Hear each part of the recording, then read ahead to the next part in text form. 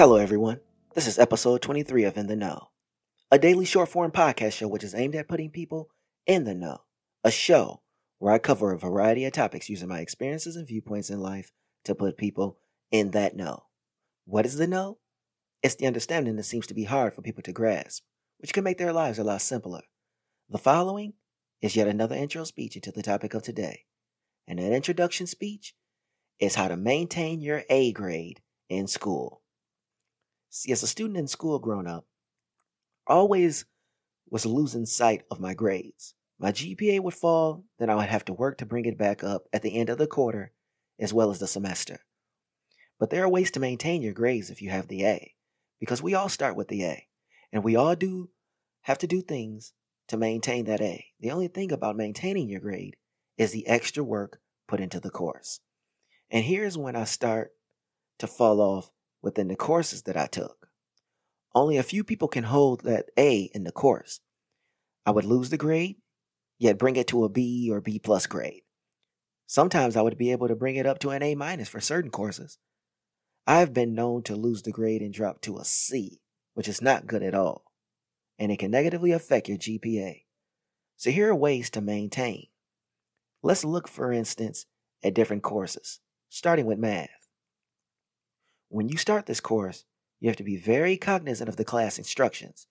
You have to be in the moment because once you leave the class, you're going to have to really hone in on your skills because this is a class where not focusing will put you quickly behind. It's like learning a foreign language. You will get the hang of it, miss a few days, be where you first started. It's a repetition type of course where you have to work it over and over again. Now let's look at science. Along with the calculations, you have the terminology that makes this course more difficult, in my opinion, than mathematics. So now you are not only trying to remember scientific functions, but the terms force you to set aside time that may otherwise be dedicated to your personal life. Now, as for me, I was always a good math and science student, and holding on to the A, maybe a B plus was a grade I held on to for this particular course. I can't understand why this course was easier for me, but it just was. Yet with age, this course became less interesting. My mind made sense of other courses that replaced this course. Like, for instance, we have social studies. In this course, my understanding of people became a lot more apparent. Why does one mind comprehend certain things that others don't? And how do you understand something at one age that you don't understand at another age? I can't put it into words, but studies that revolve around people and other aspects of society is less difficult now.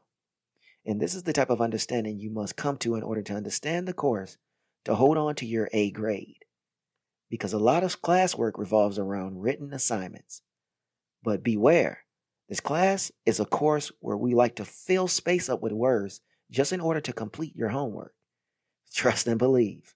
The educator sees this and there's no getting around it. Now let's look at the history class. In order to maintain the grade for this course, you have to perform a similar task as with social studies. But I would classify this course as a little more difficult than social studies. You have to really read hard to grasp the concept of the historical situations to understand the material at hand, because you're going to be given questions on tests that are written. And here is how your A can be drastically decreased if you are unaware of the material.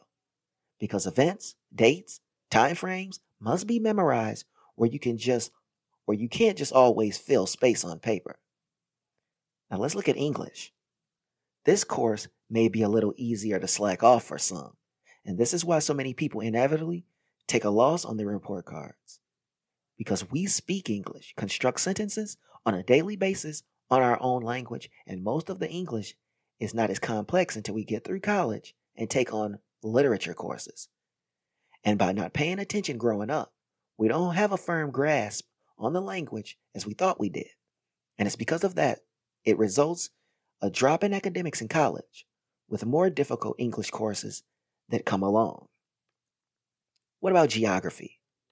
Here's what I characterize as the easiest course in school, because sometimes you don't have to even study at times for this course, and that can be a weird spot to be with regards to your grade. Reason being that it's too simple for some students to the point that it should be easier if not the easiest A to maintain. But we start to make vital mistakes when looking at this class from such a simplistic manner. So when we get some B's, we accept it because of the ease of the course.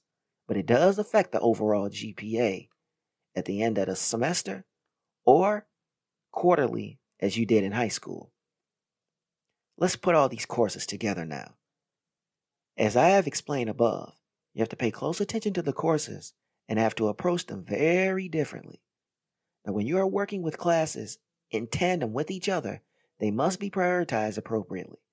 I would say put more of your time into the more difficult subject matter and then go on to the more simplistic work. And taking this time will aid in you maintaining your grade in school. Otherwise, grades fall, and now you have to figure out how to get things back on track. You have all these spinning plates. One falls, you try to catch it, then others fall as well. Let's look at the educator's input. As for the teachers or professors, they're going to tell you to resist all your inhibitions and focus on school only. Because besides your performance, it aids their career as well. No educator wants to be known as the one whose students fell underneath them. Your class is to be difficult, but not so difficult to where no one is doing right. And here is the end statement. Why we all should never let our grade drop in school. You see, maintaining was always something I struggled with in school. Even once I got through undergraduate school and graduate school, I still couldn't hold on to that A in the course. I envy those who could do so. But does that mean you won't succeed in life? No, it does not. But you do have to think about this in context of being able to multitask. Like I said before about the spinning plates. One falls, and you try to catch immediately. Then the others fall. But you have to train your mind to spin plates and reposition that falling plate as the other ones are spinning. Easier said than done, but you have an entire lifetime to figure your life out. The grade is just a small aspect of the entire life at hand. So, thank you for listening to In the Know, and I can't wait to bring the next episode where we talk about how to pick a college.